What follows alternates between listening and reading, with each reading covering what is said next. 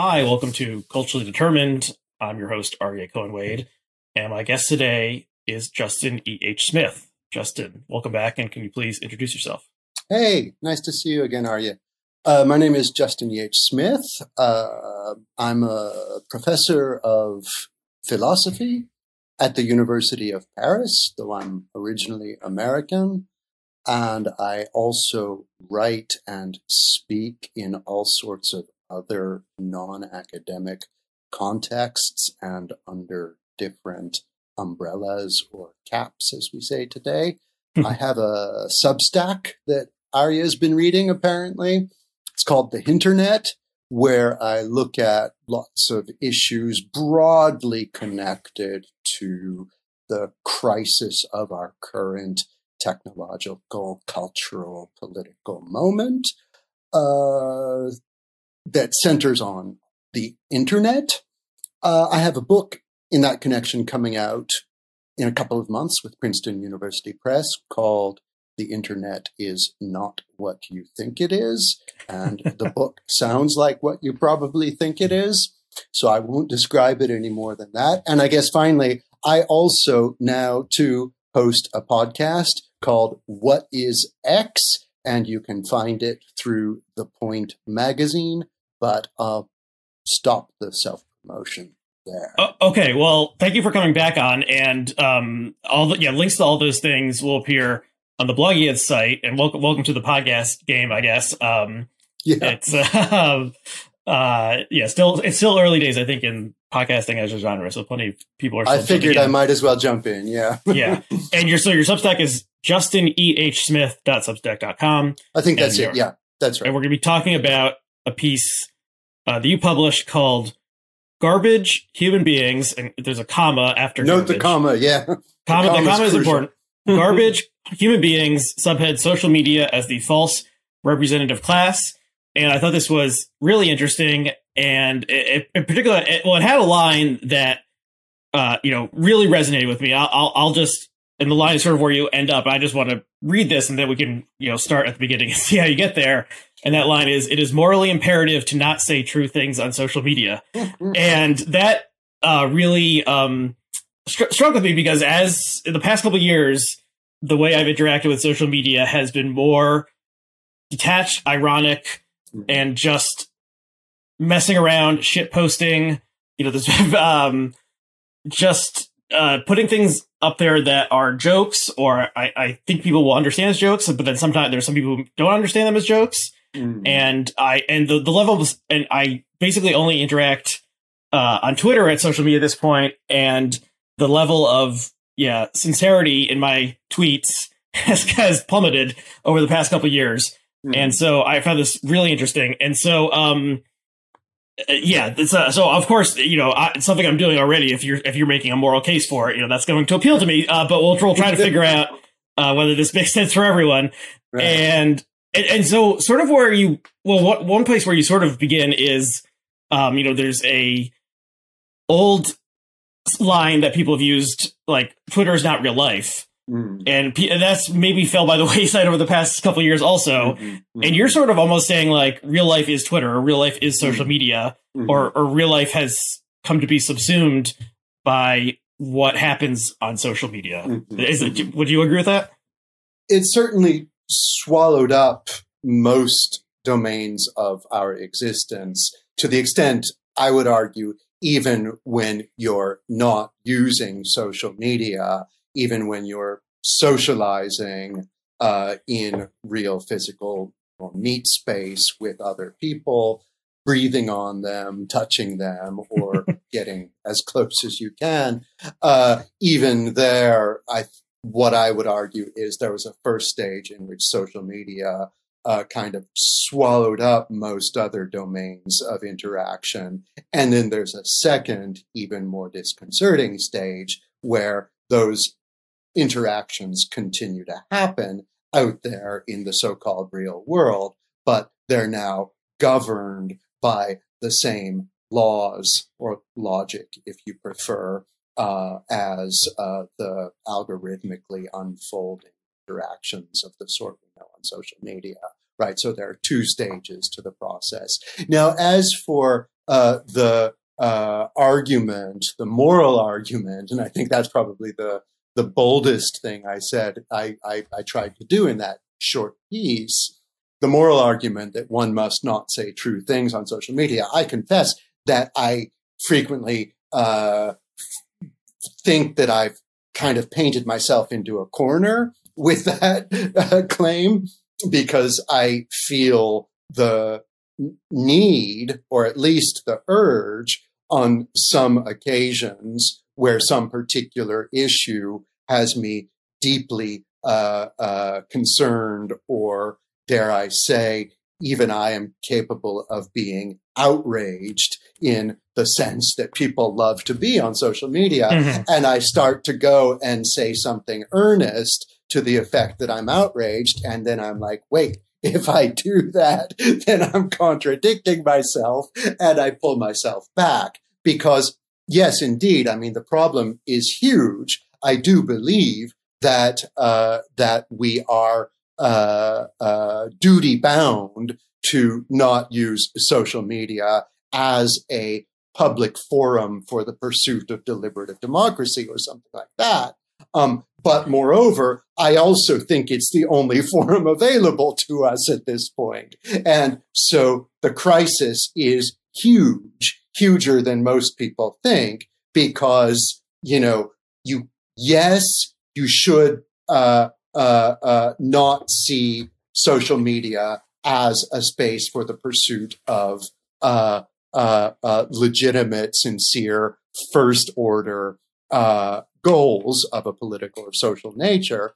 But moreover, it's all there is, right? And I think most people have not been yet putting those two aspects of the problem together, right?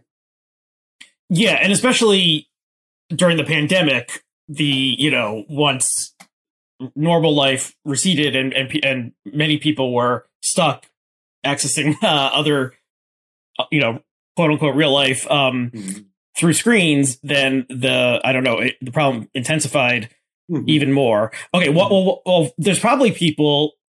I am in agreement that sort of, trying to accomplish things through social media where you have like real goals that you would try to accomplish in real life, social media usually distorts that or undermines it in some way. But there's probably people out there who maybe they participate less, or they only have a Facebook account that they check, every other day or something. How would you? I mean, what is the case that like this? If you believe in some movement or cause or something, and so and you're moved to like write a tweet about it, what would you say to a person like that, just to say like? I really don't know what the answer is and what the right balance is, and I think it's a bit like in my forthcoming book, the Internet is Not What You Think It Is. I have a discussion of this sounds like a major tangent, but it really isn't, I promise.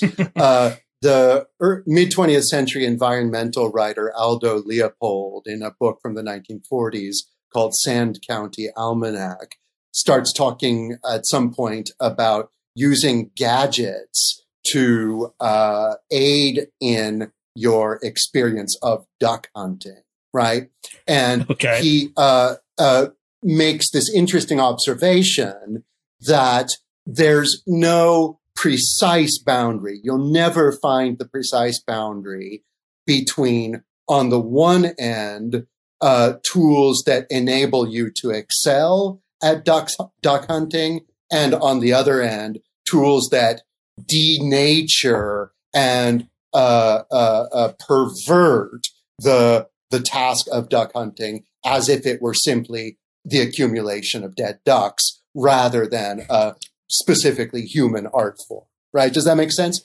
So similarly, in any technological domain, whether it's using fake duck calls or using smartphones, I think it's always going to be ultimately a personal issue for each person to decide on their own to what extent a given technology is perverting what I'm trying to do, and to what extent it's aiding or improving what I'm trying to do, right? And so and given again that social media has swallowed up absolutely everything, everyone is going to have to make choices that will place them probably at different points along a continuum. Now, each time I have tried to use social media, like social media in the narrow sense, each time I've tried to use social media over the past at least 10 years to do anything serious, I've felt like it's humiliating, like it's systematically distorting and perverting what I'm trying to do, and that I can't legitimately do this. So what do? Well, I go out and I look for other media, and one of the media I've found for now is Substack, right? Where I can write 5,000 words that are truly in my voice, and where I can also cut off the visibility of the metrics to other people. So no one knows how much other people like what I've written. And that's key, because that's one of the most perverting tricks of social media in the narrow sense. But as I say in the piece, this isn't a fully legitimate distinction I'm making, because ultimately Substack, like if you think everything is in orbit around social media, then I'd say, what goes on in a school board meeting is out near Jupiter. What goes on Substack is orbiting right outside social media's atmosphere, so to speak, like right outside, and threatens ever to be sucked in by its gravitational pull, right? It's really close, right? Like really close. To the extent that, as I think I write in the piece, if I write about something, as I like to do on Substack, if I write about something totally kind of irrelevant to whatever people are chattering about right now, like Pliny the Elder on the source of wind or something like that, my few thousand loyal readers will read it and they'll be like, yeah, we love this stuff Justin comes up with. This is so Justin and stuff like that. But if I want to grow my readership, I know what I have to do, and I have to do something that will be received as hot takey, and it has to be then kind of taken up in the vortex of social media in the narrow sense, right? And so Substack is a wonderful example of this, because it's like, well, yes, I can kind of feel like I'm free floating in outer space here, but it's only if I look out towards space and I don't remind myself that actually social media is really close when I'm doing this. Okay, you know what I mean? Yeah. Okay, that's a resonant metaphor of sort of the gravitational pull and things circling around it, and maybe even we should say that there's like a black hole at the center of this, solar system. It's not a sun; it's like sucking everything in and collapsing it into infinite matter or whatever the metaphor would be. Right. And I'll confess, I don't subscribe to your newsletter, and I saw this. I think I didn't. I'm sorry to say, I didn't know you had a newsletter, and I saw this piece on Twitter. And and of course it's about social media, and Twitter is very like self-reflective, and so that's perfect for going viral, but also that's what you're decrying. So this is complex. And you mentioned, just as a side note, you mentioned a school board meeting. I don't know if you maybe that wasn't the best example. Yeah, personally, because now those are really close to social media. Yeah. So school board meetings 10 years ago, the most boring thing you could possibly think. And I remember actually in high school, we had some sort of thing in like 11th grade social studies where it was like you had to do some sort of civic participation thing. And one thing would be like going to a school board or town council meeting and sort of like writing a little report. Right. And so I did it. And I remember it was like the most boring thing I ever experienced at age 16. And I wrote it up in sort of my sarcastic way. I think the teacher appreciated it, but I was like, all these people are here, what, like they're going off on their things. So it's both sort of, that is a proto social media, but also now with the, there's all these movements against critical race theory, against masking in schools, whatever. Now people are staging like pseudo events at school board meetings because they're all filmed and live streamed on the K-12, school district website, and then it goes viral. Then these people get to go on Fox News and talk about how brave they were when they yelled at the school board members, et cetera, et cetera. So everything is getting the gravitational pull is sweeping everything. Right. And so I do want to ask about Substack because, Substack sort of, at least the strategy that Substack as a corporate entity pursued over the past couple of years, as I saw it, was really riding Twitter's coattails. Yeah. And taking people who got a lot of engagement on Twitter and offering them, and then Substack HQ offered some of these people a deal to come write for them. And that's how they poached people like Matt Iglesias and Glenn Greenwald. And so Substack to me sort of seemed, and maybe it's moving beyond this now that it's getting more popular. Yeah. And even I have one now, which I've become very delinquent in updating. But the people who, a lot of, there hasn't been, as far as I can tell, a ton of like people who I'd never heard of before who are launching a Substack where everyone's like, check this out. It's more like these were people who we sort of knew already and dominated the Twitter discourse for various reasons, most of them negative. And then they're like monetizing it, and they say they have 100,000 subscribers on Substack, and because Substack saw that being controversial on Twitter is a way to get people to subscribe to a newsletter. That was a handy insight. But do you agree with me that? I mean, it's curious because I think I might actually be a rare exception that is also a success story on Substack, in that I've never had any contact with the people who run it. I know people who did have contact beforehand. No one ever offered me any money beforehand.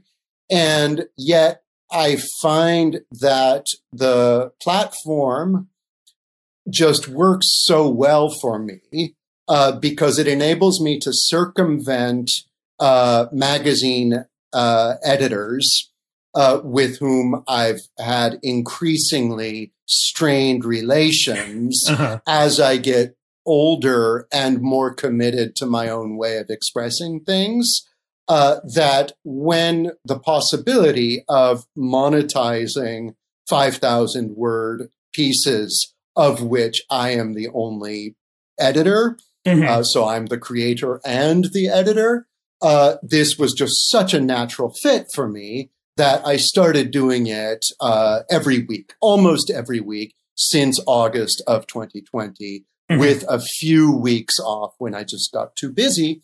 And my readership and my subscription rate has just been going up and up and up. But I think most people who have open Substack accounts are not like that. For better or worse, they don't suffer from the same graphomania and are kind of just more balanced in their lives, that they don't need to do this. But for me, it works great. And so what can I say? I love Substack, right? I think it's a wonderful thing. And because I love it, and, as I've said before, people have dismissed it as a blog with a payment processor. As I've said on Substack, well, a payment processor makes a big difference in determining the nature of the thing, right? Right. What is a restaurant but a food giveaway center with a payment processor, right? But, because the payment processor is there, it really does change the dynamics of it. Yeah. Right? And so the way what you're describing seems like this is good for you, good for your readers. And sort of the dream of the early blogosphere realized, which was like smart people writing at length, and they'll somehow be paid. And then I guess like the sort of, the people who wrote for the web made some collective decision to rely on advertising and not subscribers. Right. And maybe that was like a fatal turn in the development of the internet, that were just like, oh, everything will be free and there'll just be these little ads that pay for it all. And isn't that great because you're getting the New York Times for free, whereas you used to have to pay 75 cents for it. Right. And that was not thought out well and possibly ruinous in various ways. The results, so that's good. I mean, but and a lot of actually the people who, some of the people I mentioned previously, like at least the first sort of round of Substack people were just former bloggers. Matt Iglesias started out as a undergrad blogger at Harvard. Glenn Greenwald was a civil rights lawyer who started his own blog, and then so it seems to have gone from kind of outsider to insider to sort of outsider again, right? That seems to be the general dynamics of it. And of course, I should say that if you have any kind of prominent readership on or significant readership on Substack, after almost every new piece, there are inquiries from traditional venues saying, "Can we run a version of this? Can you do a different sort of write up on the same topic?" Almost every time, right? And so there's a strange kind of interpenetration now, and it's clearly, like it or not, accepted into the broader landscape. But the reason I said I was singing its praises is just because it's been a peculiar experience for me over the last year or so, because I've heard all of this background noise about the ruinous effects of Substack, right? The fact that it's poaching so many people with the aim to destroy ad-based media, and the kinds of people it was attracting has also been subject to a lot of discussion, and all of that has literally just been background noise to me as I'm like, shut up, I want to write about Pliny the Elder on Wind, right? I mean, that's just been my kind of personal experience. And one of the things that sort of was a controversy and maybe has died down was a lot of the people who they either had early success on Substack or they recruited with a guaranteed payment were against the progressive narrative on trans rights. And so that would be Andrew Sullivan would maybe be an example of that. And then I think Greenwald somewhat. And then Jesse Singal, who has appeared on this program before also. Yeah. And a couple other people. And it just it seemed Nathan Tankus left. He left the platform. I know he was writing something about the Fed, I think. He was sort of one of the few unknown quantities who had taken this. He wasn't within the system beforehand, but they caught some flack for that, and then they hired some, then they offered contracts to various trans writers and so maybe that quieted things down, but it did sort of seem like almost that was like an epiphenomenon of just people who attract, trans issues are very controversial, and people who attract controversy were the people who they decided to bring in, and so people who write about controversial things were drawn to arguing about trans issues where maybe other people had shied away from arguing about it. And so that seems to me more like they weren't just looking for anti-trans commentators, just they were looking for people who drive engagement, and a lot of those people are controversialists or contrarians. And, so that's how I sort of saw it playing out, but maybe enough time has passed since that controversy. I think that's died down. But again, that's all just been part of the background noise for me because I don't care. I mean, I am in certain respects more sympathetic to the broad swath of people who would be identified as controversialists in the contemporary climate in the United States. But I hate the idea of setting myself up as one in order to drive user engagement. That's so far from my sensibilities that I just don't do it. But at the same time, I do think, well, who wouldn't I write for? And indeed, there are limits to the venues I would write for. But I draw them pretty far out there compared to where I think the contemporary progressive bien-pensant limits would be placed, right? In the United States, of course.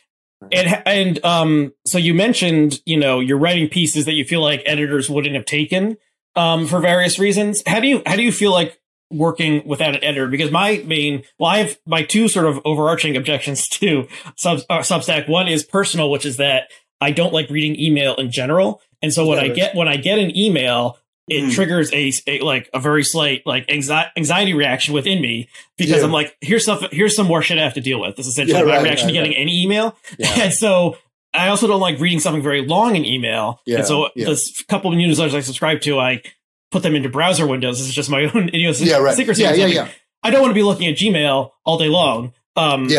Because that's annoying to me. So there's that, but also the lack of an editor. And and I actually semi-jokingly offered my services as a freelance Substack editor over Twitter. No one took me up on this, but really for a lot of Substacks that I've read, you could give them you could give the writer a blanket admonition, cut the first 250 words, and start there. And it just, things that, I have much more of an editing background than a writing background, but just basic things that an editor would tell you, especially tell someone like Glenn Greenwald, who just goes on and on and on, like cut this, start here, that kind of thing. So, how do you think about that? Look, I don't mean to sound totally kind of unhinged, but there is no obvious reason to me why writing skills and editing skills should not be combined in one and the same person. And it's simply not like being your own defense attorney. It is something very different. It's like, there are art forms like painting. Imagine if painters had some guy who stood over their shoulder and said, no, you're going to want to add a few more brushstrokes right there. Okay. Like, get away from me. I'm the painter, right? Now, that's not to say that painters don't have to learn from other people. It's just that you pass through a sort of apprenticeship, and then you reach a point where people recognize you as someone who can do the thing on their own, right? Now, it doesn't seem to me in principle why we couldn't think of writing in the same way, right? And now, is that to say that that what you're getting is necessarily going to be as polished as what you would find in, say, The New Yorker, in something that's been gone over and over and over and over again before it reaches the public? No, of course not. But isn't there something valuable in seeing what comes directly from the source that you lose when writing becomes an assembly line process, right? I can think of, there are, this is a weird example, and I'm not a fan, but I think of the Russian radical extremist reactionary writer Eduard Limonov, who for a while was writing for an English language newspaper in Moscow. I forget which one. And he said, look, I'll do it on one condition. You don't correct my English, right? So I want my raw, shitty English out there in the world to be read, because that's my voice. And reading that, which I remember doing at the time some years ago, was like, a jolt, and it was terrible English, but it was worth reading, right? So what I want to say is, first of all, I think my readers will agree that I'm a pretty good auto editor.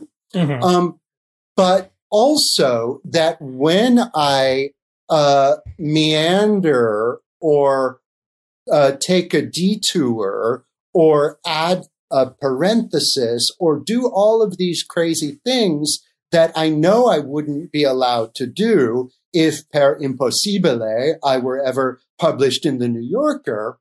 When I'm doing those things, it's because the rule of the game here is an unmediated encounter with a certain person's voice. And again, we're all here voluntarily. Like, if you don't like it, you can leave, right? Yeah. But again, I think there's a need for that kind of space. And this is my last point on the topic. I think if you go back to, what was allowed to be published in, I don't know, in Playboy in 1965, you get a lot more of that raw stuff, right? Of people who, for whatever reason, are held up as having the right to hold forth in their own voice. And these days, there's very little of it. So in a way, it's a pushback against not polish so much as homogenization, right? So much as the imposition of a house style where the house now is just, a general culturally shared way of expressing ourselves. Yeah. Okay. That's interesting. You make a good case. We don't need to get, have a tangent here. I'll just briefly speak up for the craft or art or whatever, or the practice of editing. And so I would just say, most, so you may be able to produce, clean copy and cogent material. But, and the metaphor or the analogy to the, a painter who has someone standing over their shoulder saying, "Oh, I think you need a little more blue here." Well, that made me laugh, but also like, maybe the editor is more like the gallerist who is collecting things, or the museum curator, but also, not everyone can paint. Like, I don't own any paint, but as Twitter and social media shows, anyone can type out letters and make words and make sentences. And so literacy is much more universal than the ability to paint or draw. And so maybe it'd be more like, everyone has, like doodling in your notebook or something, or, even maybe more just like making sounds or something. Like that's sort of where we are in social media, where the garbage, we're inundated in garbage. And so you would hope that the good stuff rises to the top. Yeah. And, Glenn Greenwald, I assume has hundreds of thousands of subscribers. He's an awful writer in my personal opinion. And longtime listeners know I have a running mostly one way, a feud with Glenn Greenwald. He did block me on Twitter, so it's at least a somewhat two-way feud. But, the man can't write. He's a lawyer. He writes as a lawyer would argue. And, and I find it unreadable, and it shows. So when he left The Intercept and his grand thing, with his moral dudgeon and so forth, it was pretty clear, like, oh, they were actually working with him a lot to edit this shit down to make it more presentable or more readable. So again, it's if you write for the New Yorker, they're going to put a diaeresis, however you say that word, or above the second letter O and cooperate, and so you have to bow to that. But they're also kind of like correct your grammar mistakes and so forth. So okay. I agree with you. I can think of some cases. I don't see any reason to name names of people I've also admired in mainstream publications, and then I've read them on Substack, and I've been somewhat horrified. Yeah, I've had exactly the same experience, and we're all different. One of my favorite Substacks, I'll give a shout out to him, is Nick Pinkerton, who's a film critic, and has lost employment because movies are such crap these days, and there's no real kind of film work for real film critics. And his Substacks are works of pure genius. Like, every single one is a masterpiece, no matter what he's writing about. And he made a comment one time where he said, like, look, I like to work with editors. And if I'm not working with an editor, I can do it myself. And then he said, because I'm not a big baby, right? And like some of us I share that attitude, right? Like if you can write, you part of that means editing yourself, right? Of course it does. And okay, but the people who rise to the top on social media often are big babies, and acting like a big baby is a way to attract attention on on Twitter. And the person who I previously mentioned as having a feud with often acts like either a big baby or a petulant teenager or something, and continues to rake in more dollars from loyal subscribers. Yeah. Okay, but let's get back to sort of the your main thrust about how like people are doing things in the real world, like canny people, and you mentioned AOC and the dress she wore to the Met Gala. Yeah. That which said if people somehow missed this, she wore like a white gown to the Met Gala, which is this supposed fundraiser for the Metropolitan Museum of Art, but it's really like a way for celebrities to wear these crazy, designer outfits, costumes, or whatever, and get attention for themselves, and the designers to get attention also. And so she wore a white gown, and on the back it said "Tax the Rich," right? Yeah, tax the rich in like red paint or something. And so everyone was talking about this, and I know she pissed off people who generally like her for various reasons, attending this event with the moneyed elite. In which she was wearing a garment that, cost tens of thousands of dollars. I think people were mad at the designer, who, of course, almost anyone who works in fashion, there's some sort of like ethical compromise that's being made in the production of clothing we wear today. So we don't need to get into that. But so people, so the Ben Shapiro types were mad at her, but then other people who maybe would have support her politics were mad at her also. And then other people were like, oh, this is great. She looks great. Blah, blah. What a great message. And so people were talking, and I guess your interpretation of like, oh, she knew what she was doing. She knew that this was a performative act, not for the Met Gala. It was for social media and to get attention for herself. Of course. I think, it's just obvious that an event like that at this point, you cannot kind of draw the boundaries of the event around the building it takes place in. And not for us, the uninvited, but also not for the participants. I'd imagine what it's like to be there primarily is to be there in anticipation of the social media waves, right? Yeah, and this is it's interesting, this particular event, which before a couple of years ago, I never even heard of. Yeah. And then, but I think it is a long lasting event, like at least goes back to the 90s. Yeah. But it was something that, in 1997, it would just be like, there'd be like a 2-page spread in Vogue or something. Yeah. With the best looks. Yeah. But then it turned into this like annual cultural event that everyone, and the way people consume it is like on social media, and people like reposting the photographs of the best or worst costumes and stuff. And so, but it wasn't originally that. It's like turned into that. It still is ostensibly a fundraiser, but so it's all interactive. It's all multimedia, like everything at this point. And I sincerely think that AOC has conceived her career along those lines from the very beginning. Now, I also mentioned Trump, and Trump is a bit of a more difficult case because obviously his career long precedes social media.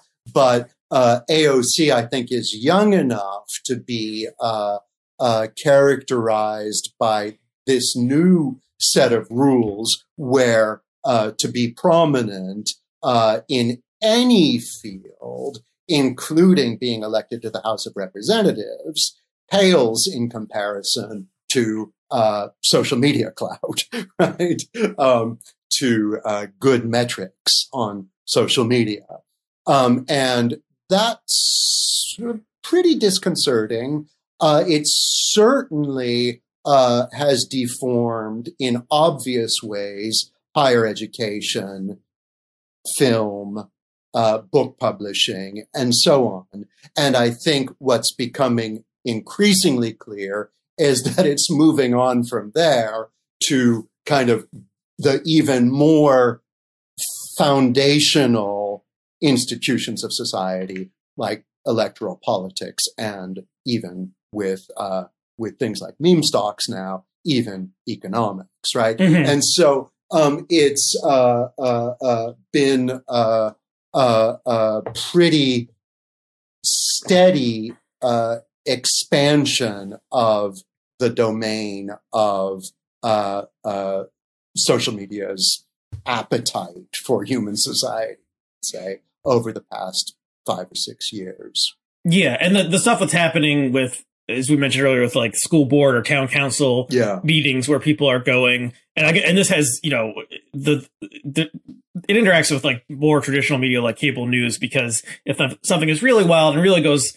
crazy online, then it'll end up on Tucker Carlson or Rachel Maddow or something like that. But yeah, people going and obviously putting on some kind of performance, even if it's not like a super maybe you know, the anti-vaxxers who are testifying and like weeping tears, and the people, I don't know if you've seen the clips of the people who think that the vaccine just magnetized their skin, and then they're like putting like a spoon up against their skin or something. It's, I mean, maybe they totally believe this, but it's just like the incentives encourage this sort of behavior. And so more like society produces it because the incentives, encourage it in some way. I was visiting the United States. I was at my mother's house, who has MSNBC on all the time now. And you know, that was never the case when I was growing up. You know, we consumed very little news, you know, 60 Minutes once a week with these authoritative figures talking about important things. And now she has MSNBC on all the time. And honestly, what it struck me as was a sort of unidirectional news feed, right? Where she doesn't get to, you know, click on anything, but she's still getting this kind of filter down from whatever's trending, right? In a way that you get more or less in your recent trends column on the right side of your Twitter, right? It's very, very much a clear example of, you know, again, if Substack is like the International Space Station orbiting social media, MSNBC is like a little piece of space junk that's really like 10 seconds away from being sucked in and burning out in the atmosphere of social media. That's true. And yeah, the way that cable news, you know, in the 90s, it was, you know, you would probably just see one image at a time, or maybe a split screen or something, and there wasn't like all this text on the screen. But then, you know, the scroll at the bottom came in after 9/11, and that is sort of a proto Twitter type thing of constant, you know, something is there's multiple streams happening constantly at the same time. That's interesting. Okay, let's talk about another interesting point you make about like hate. The internet runs on hate. I'll just read an excerpt here. Okay, so hate clicking. You talk about hate clicking. You talk about one specific article that sounded absurd that ran in Scientific American, and I've had this theory too, actually, that there's specific outlets. Social media strategy is to tweet things that they know people are going to dislike or misread in a particular way, and then it goes viral, and people end up clicking on the article in order to. So they're like the social media managers or whatever are, in my theory, actively sabotaging like their writer's work and misrepresenting it in specific ways that'll rile up the mob, and then it gets everyone pissed off, and then this translates into higher traffic than it would have otherwise if they had like accurately represented what the article was or something. And you know, the headlines have been around for a long time. People have like exaggerated headlines and so forth, but it does seem like they're, you know, the strategy, at least at some outlets, and like The Hill would be one of them in particular, is let's make people mad on Twitter, and that will help us in the end, even if it's not really true or whatever. And then you note that the internet runs on hate. And so quoting from the piece, ordinarily we take this to mean that it incites people to argue pointlessly, to abandon the ordinary ethical norms governing disagreement, and so on. This sense of the claim is true, but another respect to which the internet is an engine of hate is what I've just identified, that in click seeking, there is no incentive to weed out hate clicking. And this sort of leads to more of the argument about like there's no point in like trying to be truthful or like, you know, conduct yourself in the way you would in real life on social media, because it like everything has been flattened to this plane where like morals don't matter anymore. Maybe I'm going a little too far, but how would you describe that? I mean, first of all, why editors get to choose the title of your piece is something I will never be able to tolerate. You know, another argument for moving to Substack, you can choose your own titles. Yeah, it had some. I assume it had some original reason, especially newspapers, because they would assemble, with actual type, back in the day. And so the headlines sometimes would shrink in size. And so copy editors would write headlines because they were the ones like physically assembling the paper. But this convention continues on. Yeah. But now you're absolutely right. The reason that's left to the editors is because the editors are the ones who are most concerned about search engine optimization and are most concerned about generating clicks where, again, the click can be motivated by any affect, including hate, right? Again, a hate click is as good as a support click for driving up traffic. Right. And that is obviously going to incentivize kind of race to the bottom. The Scientific American article, as far as I could tell, I guess in some science research communities and in science departments in universities, people use the phrase JEDI or the acronym JEDI to express a commitment to values of, I forget what the J stands for. But justice, maybe? Justice, equity, diversity, and inclusion. Or something like that, yeah. So there was an editorial published in Scientific American that was seriously, I'm not making this up, devoted to explaining all the reasons why Jedi is problematic, because the Jedis in Star Wars are not committed to social justice in the right ways. And this was an editorial in Scientific American. It's just astounding the transformation and the levels of rhetoric and in the United States over the past decade. So then you go and you look for who's responsible for this, and you find on Twitter the editor of Scientific American writing in all caps, "This is so good!" And exclamation points. And so you can't turn to the editor and say, what has gone wrong here? How did this slip through? Because the editor is evidently fully behind this.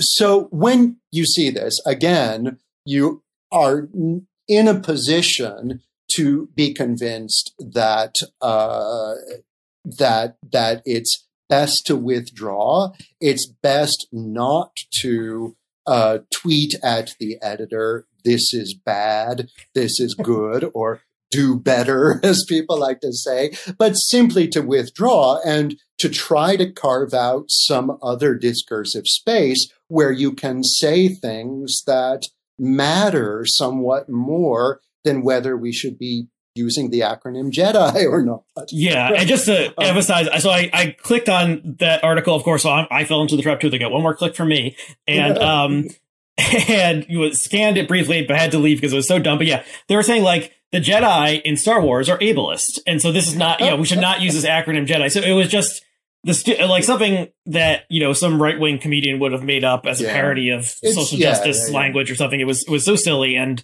all got Scientific American running it. The cherry on the cake. The editor seemed sincerely to believe in it. One honestly thinks that everyone behind this must be motivated by cynicism.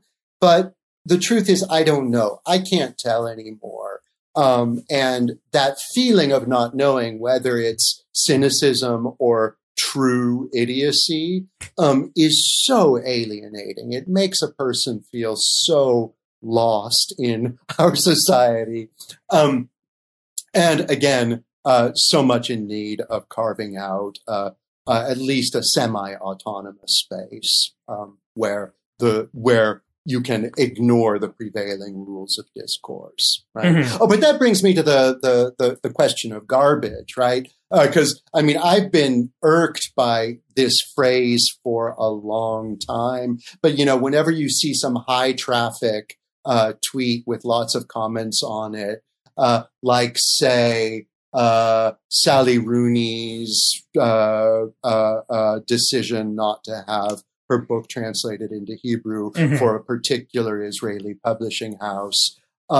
It's so kind of standardized by now. You'll get a dozen people saying variations of, well, that gives me an excuse not to read her now. And then every 12 or 13 will say, never heard of her. It's so predictable. And then there will be another dozen saying, that gives me an excuse not to read her. But then, of course, interspersed in there, you'll also get a couple almost every time. You'll also get someone writing garbage human being or trash or vile. And, right.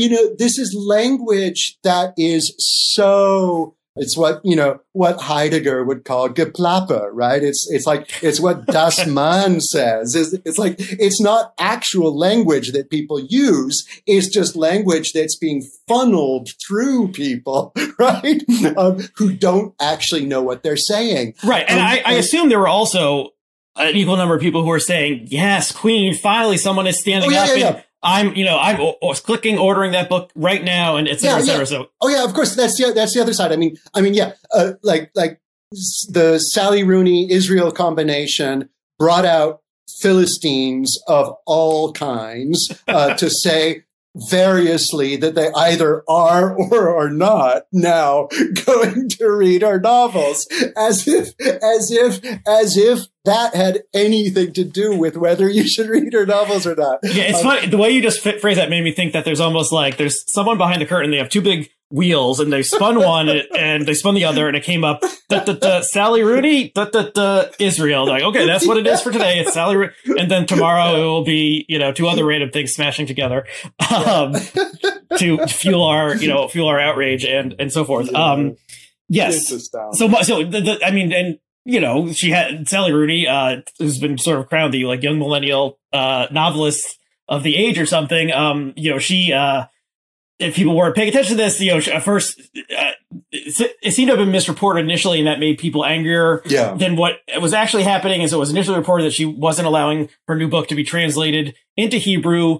It seems like what actually happened was that she denied her previous two novels had been translated into Hebrew, and she said she wasn't going to re-up the contract or something. And this was possibly through mistranslation, or maybe more cynical means, was taken to mean she wasn't going to let it be translated in Hebrew at all. And then it's like, okay, Hebrew is a language, but it's the language of only one state, which is the state of Israel, which people have very strong opinions of, et cetera, et cetera, et cetera. It turns out that it seems like it was just her contract with this particular Hebrew translator. She didn't want it, but then she said if there was a Hebrew translator that complied with the BDS protocols, boycott, disinvestment sanctions. I think that's what that stands for. Then she would be happy to publish in Hebrew, but one has to think, what is the audience for Sally Rooney in Hebrew to begin with? It can't be that big because there's fewer that I was trying to figure this out. Actually, how many people are fluent in Hebrew and read in Hebrew to begin with? It's fewer than 10 million. So this is not like saying we're not going to translate this into Spanish or, Mandarin or something. But then, could she find an American translator from English into Hebrew who would support BDS? But really, what would, that would be a little bit strange. But who knows? And so the whole thing, it had a surface level that was getting people angry. The truth was more complex.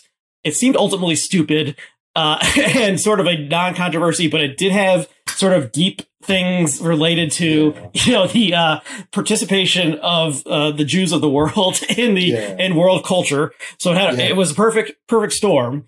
And so custom made for social media. Exactly. And, and the truth, who even cares at this point, because we've all had our fun. Okay. Well, so then getting back to your thing about not tweeting, you have a moral imperative to not tweet the truth. Okay. So this is the style of tweet that I've arrived at for myself. And reading your own tweets on a podcast is, a debased form of living. But this is what I actually, I was sitting on a park bench this morning, drinking my coffee, and this joke came into my mind, and I tweeted it. And you can tell me how if you think this is moral, amoral, or good use of Twitter or neither.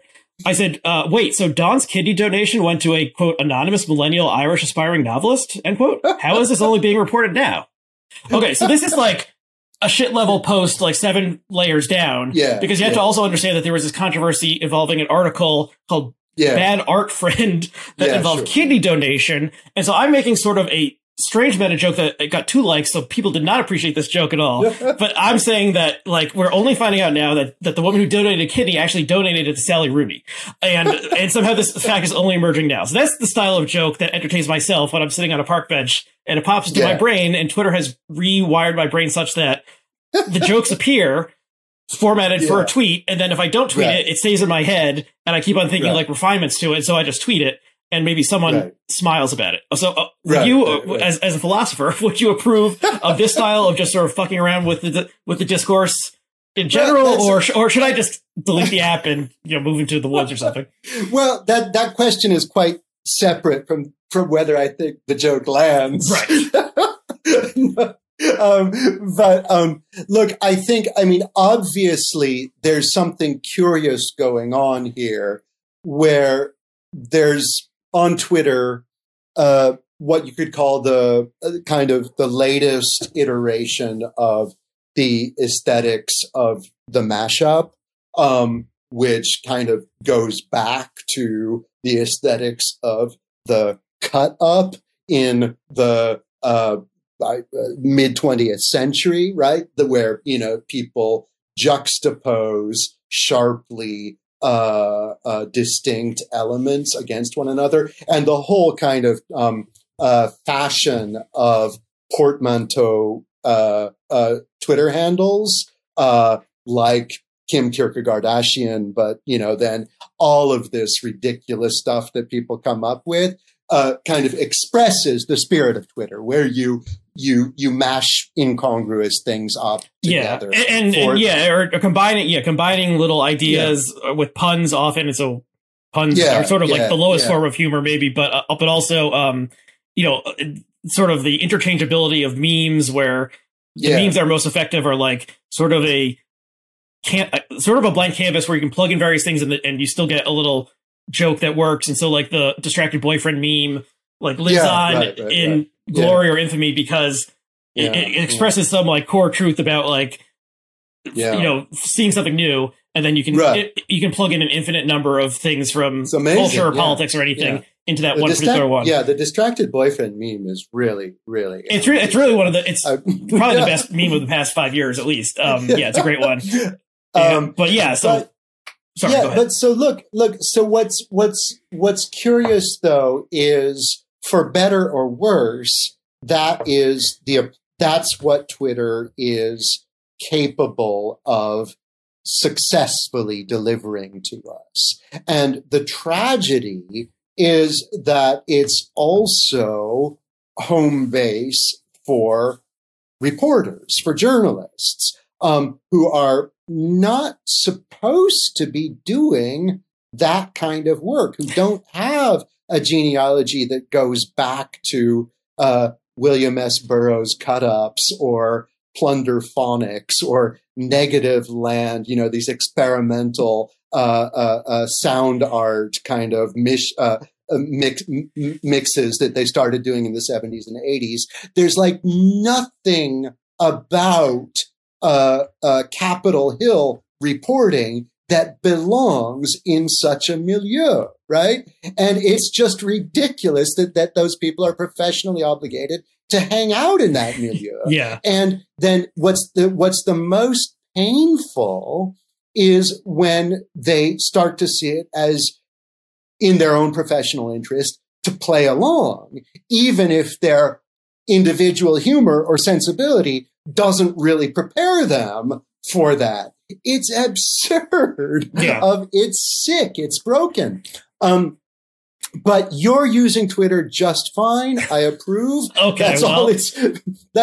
Well, thank you for coming on today. So there's people, and I had it. Where else am I going to say this stuff? But on Twitter, just a couple days ago, I had the thought. Can you imagine if people were live tweeting during the Sopranos finale, where there was the infamous cut to black and everyone freaked out and didn't know what was going on, and how horrible that would have been if like Matt Iglesias and Josh Barrow were like trading the same obvious jokes immediately afterwards and getting hundreds of retweets for it. And you know, that was 2007, I think. And so Twitter was around for just a year, and no one was, and I actually, someone was like, oh, I'm sure people were live tweeting then. So I actually used the advanced Twitter search and went back and was looking at tweets from the date of the Sopranos finale to see what people were saying. And it is somewhat interesting because the way the form has changed. So people were saying, going to watch Sopranos tonight. And then people were saying, wow, Sopranos, that was crazy. Like, what? I didn't like that. But there was like two people who were actually tweeted during the show. One was saying, this finale is not very good so far. And like a couple other people being like, wow, what's happening? This is weird. Because, you know, back then. That's amazing. That's like real historical. Yeah, I felt like I was in the archives or something. Yeah. But, and I found one of the guys who I found, he's still on Twitter, and he was like, oh yeah, I remember that. Like I retweeted his thing, so he was alerted. So that's kind of fun. But anyway, yeah. And whereas now live tweeting something you're watching on TV is, you know, hundreds of thousands of people are doing it constantly. And the aesthetic effect that was created from the Sopranos finale, you know, you could not do that now because, first of all, it would probably leak what they were doing. Someone would have leaked it beforehand. Maybe not, but, you know, but everyone would have immediately memeified it. It would have been 10,000 jokes with stuff of people cutting together videos where like, you know, something cut the blacks, like Neil Armstrong walking on the moon cuts the black, and it would be driven into the ground within hours, and et cetera, et cetera. So, like, to my mind, like, look, obviously, social media has fundamentally transformed television and any kind of comparable domain of cultural expression. And that's fine, whatever. Television was never going to last forever. It's become interactive. It's become something that people take up and collectively transform into memes and so on. That's fine. That's absolutely fine. I never cared about preserving the purity of TV series in the first place. What's worrisome is when elected figures are similarly kind of the product of collective engagement on social media, like I was arguing AOC is. That's when we have a real problem. Right. And so let's talk about a term that you used in the subhead, which you picked because it's your Substack, which is the false representative class. Yeah. Can you explain that angle? Yeah. Well, I mean, it seems, I had that whole thing in there. That's going to take us a bit over time. So let's just spend like 2 minutes on this. So I have kind of a theory, and, you know, this is something that's, I forget who expressed it exactly like this, that, you know, there was a long aspiration from the Renaissance on to universal literacy, right? And developed nations could claim 99.9% literacy, and that was seen as a great achievement. There's now a different sort of aspiration, which is universal authorship, right? We're all now writing in the same way that it was once expected that we would all read. So the scope of what it is that citizens of modern developed republics do has expanded in that way from, you know, a small class of the literate to universal readership, from a small class of scribes to a universal participation in some kind of neo-scribal activity, right? And there are other respects in which this happens, and I'm not the first person to argue this, but, you know, what you see in the rise of the bourgeois class, in the rise of the values of modern domesticity, is in a certain sense the spread or the universalization of what had once been held to be noble or aristocratic or even royal activities and forms and symbols and so on. And so I mentioned the example of the ceremony that happens in Long Island Wedding Palace strip mall joint, right? Like, what is that but a kind of popularized expression of some kind of fantastic idea of royalty, right? Mm-hmm. So there are all sorts of examples of this spread. Now, what I meant by the false representative class, and here I'm borrowing this expression from Joan Didion, who used the phrase false ownership class for those people who got terrible mortgages because they were so convinced that they were prepared to belong to the ownership class, that they were ready to sign on, even though, in fact, what they remained was the underclass, right? So they lost out when the bubble burst because they were false owners. Similarly, one might argue that something remarkable has happened over the past decade where all of a sudden everybody takes themselves to be at an individualized level a representative of what exactly. It's not clear because they're representatives of one, but as a representative of one, you still have to speak and issue statements as if you were AOC, right? And it's hilarious. So I mentioned in that context the classic Onion headline from right after September 11th, where the Dinty Moore canned soup company takes a firm stand against terrorism, right? Which seemed just ridiculous in 2001. And I well remember when it came out and laughing about it. And now, not only is Dinty Moore taking stands, but each and every one of us is similarly kind of expected to, again, to act as if we were representatives of something. So that, you know, something happens in the world and you were like, oh, I was going to tweet my joke, but I better wait 6 hours because a bunch of people just got shot or something like that. It's so absurd. Yeah. And it's such a misrepresentation of what the role of the citizenship, of the citizen is. It's a distortion. And one also suspects a kind of bubble that has to burst in the same way the subprime mortgage bubble burst. We can't go on like this. We can't go on. And yet, you know, we go on. You know, to quote another great work of the 20th century. Yeah. But yeah, okay. And sort of the Dinty Moore thing satire became reality last year when Gushers or Skittles or something was tweeting like, you know, we just want you to know that Gushers believes that Black Lives Matter and, you know, blah, blah, blah. And so it just, reached these levels of absurdity. Yeah. And then, each individual person feels compelled to also state that either Black Lives Matter or All Lives Matter, whichever side of the tribal divide they're on. And then possibly their friends are getting mad at them if they don't post this. Yeah. This is happening on Instagram more maybe than on Twitter, where if people weren't posting like the blackout black square thing, people were looking askance at them like, what, you don't believe Black Lives Matter? Like, why don't you join up kind of thing? And so that's a little bit like the, another old joke, for the Seinfeld episode where, where Kramer is at the AIDS march, but he doesn't want to wear the ribbon. It's like you need to signal your allegiance, even though he's doing it. And for whatever reason, Kramer just says, I don't want to wear the ribbon. And he ends up getting beat up by the other marchers at the AIDS march for not wearing the ribbon.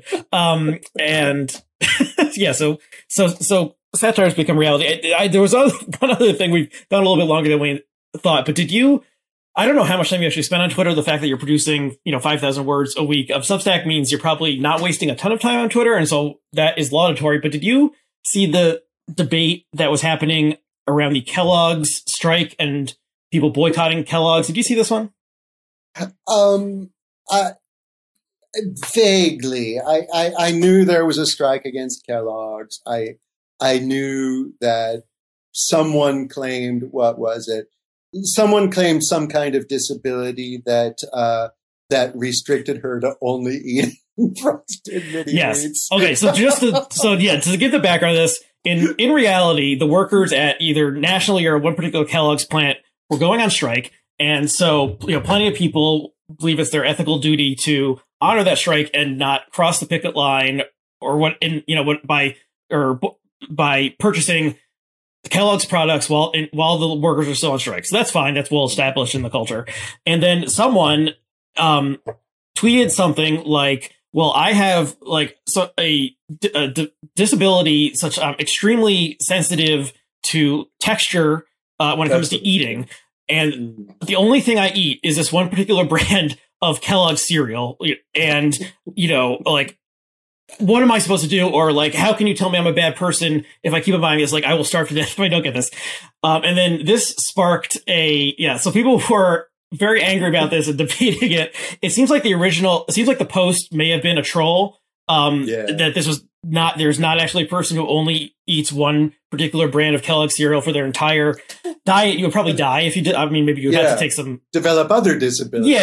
You would have to be taking supplements or something if you were doing this. But but the fact that people believe this and it entered the discourse such that you were seeing lots of people who have anime avatars and so forth, or like Karl Marx, with glowing eyes avatars, were going back and forth. No, I'm sorry that you only eat, you only eat this brand of Kellogg cereal, but too bad because when there's a boycott, you have to respect it. And so it was absurd on its face. It was a troll and it wasn't really happening anyway. People got emotionally excited about it, but it also it was people set up these ethical rules for themselves, and it was okay, here's some sort of ethical dilemma, even though it turned out to be imaginary. And it was so it enabled everyone to feel more morally superior in some way, where the ultra lefty union supporters were well, the iron-jawed angels, they died too for their beliefs.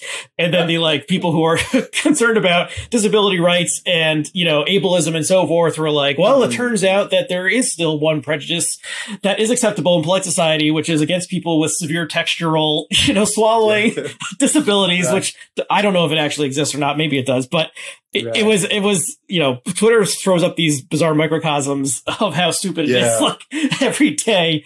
And every single day. So I don't know, but it was a perfect encapsulation of various intersecting stupidities that Twitter has brought forth in the lovely the populace. Yeah. That's a lovely example. Yeah. Yeah, again, it's fine if it's hilarious, it's ribald, it's carnivalesque, it's all sorts of terms apply. The only problem is when it's the only game in town. That's my line on Twitter. Yeah, and it's funny because our previous conversation was about, I believe, an op-ed you wrote in the Times that was called something like The End of Satire. And you were, talking political satire mainly, but also how reality had become so strange that, there were things that satire and reality seemed to merge. And so we're still sort of in that space, but also whenever, teenage jokester came up with this idea to say, I can only eat, I'm going to die if I don't eat this one brand of Kellogg cereal, that maybe that's the modern satirist, is there fucking around and pissing people off and so forth. And so I actually joked on Twitter, of course, that if a troll can spark a discourse, that's the ultimate, victory for the troll, because, tens of thousands of people were thinking about this idea that was totally made up just to piss people off or screw with people or for whatever reason. And so, and then it just rolls on. And, by the time this post, people will have forgotten probably about Sally Rooney and kidney donations, and because there'll be 10,000 other things to get mad about. And that's what we live in. Okay. So maybe we should end it there, but, so links to the things we mentioned, including your Substack, will be below on the Blogging site. And anything else you want to mention? You mentioned your book title, but you want to say it again for a book that coming out? It's called "The Internet Is Not What You Think It Is." It's already available for pre-order. Cool, and maybe you can hopefully come back on at some point to discuss that, because it's definitely fits within the themes that I'm interested in and discussed on this show. And so, so I need to have more. I need to do more self promotion than I usually do, which is I just spun off Blogging Heads into its own YouTube channel. It still appears on the podcast feed and the bloggingheads.tv homepage. But if you are still watching this, you are watching it on the Culturally Determined YouTube channel. And then if you subscribe to that, then that helps more people see the content. And if you hit that, slam that subscribe button and hit like and so forth. And as you were describing the, the things that like the royalty once did, now like the commoners do it. I was thinking that, thumbs up, thumbs down in like the, Greek, in Gladiator, he does thumbs up or thumbs down of whether the person will be saved. And that's Joaquin Phoenix as the, Greek or Roman emperor. And now we all get to do thumbs up or thumbs down. And so if you hit thumbs up, then that helps me in some way, I suppose. And so, you might as well do it, I guess, if you come on, guys, hit thumbs up. Yeah. And yes, slam that subscribe button and so forth. Okay, so Justin, thank you for coming back on. This is it's always this is a fun conversation, and I hope our viewers and listeners enjoyed it. And so thank you again, and we'll see you next time. Thanks.